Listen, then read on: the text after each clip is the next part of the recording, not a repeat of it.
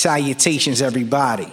This is John Kayalaw coming to you today with episode 28 of the Dark Matter Myth podcast. This one here is called The Collective Reality. Thanks for tuning in.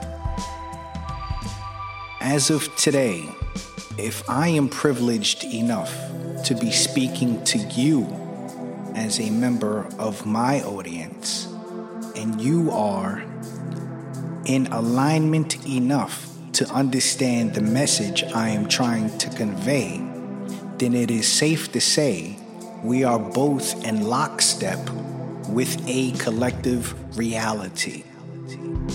The unifying factors for the collective reality that we share are a series of vibrations and clicks that I emanate from my mouth, and in turn you are able to interpret and apply intentions to these vibrations and clicks. And these vibrations and clicks are commonly referred to as language. It is through this language in which we're able to lay the framework for our collective reality. And because of the limitations that language tends to offer us, it is because of these limiting factors that reality isn't as potent, isn't as vibrant, and isn't as refreshing as it has the potential to be. The ultimate concept behind language is placing boundaries on everything there is. From everything to measuring time, and then to naming our children. We are unintentionally placing boundaries on the reality that we are immersed in. Even the language itself contains internal boundaries, thought separated by punctuation, and when spoken out loud, necessitates a pause in order to connotate the ending of one idea in contrast to the beginning of another. When it comes to language, the necessity of time is a dangerous one, and it is dangerous because it warps the reality by suggesting that thoughts of grandeur aimed at necessitating a real change in our reality can only come through the gradual process of constant filtration, because it is bound to the confines of the language itself. So how do we break free from the confines of language that limits our reality because it perpetually offers us boundaries on everything we know?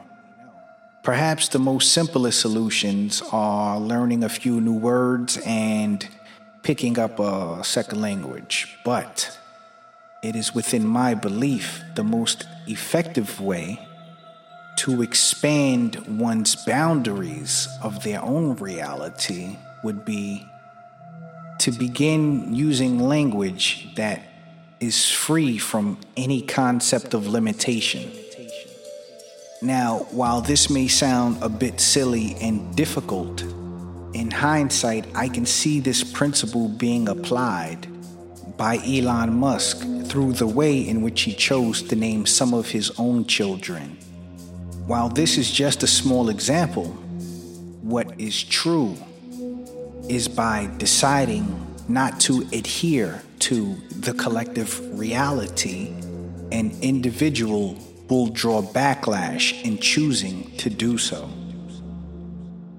Looking a step deeper and taking a look at society today, people are fighting to be identified under one classification or another.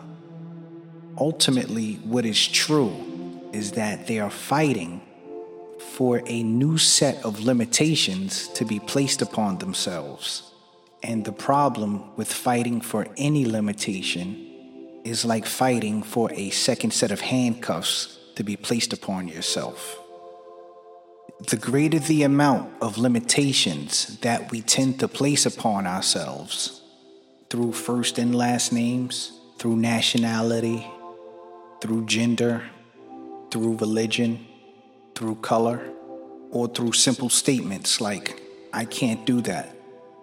The greater the amount of limitations you place upon yourself will determine the difficulty you will have in understanding what you are.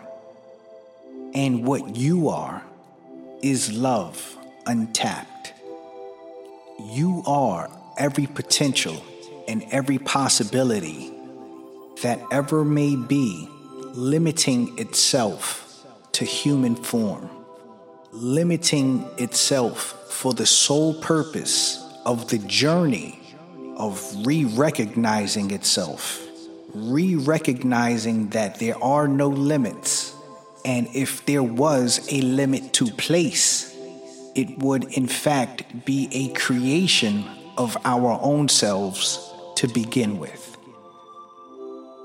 And that's all I have for you today. This is a short one, direct and to the point, but it's a clear, concise message that I wanted to sort of get off of my chest with everything that's going on today. And that'll be it, folks. Once again, this is John Kailar coming to you today with episode 28 of the Dark Matter Myth Podcast, The Collective Reality. Thanks for tuning in.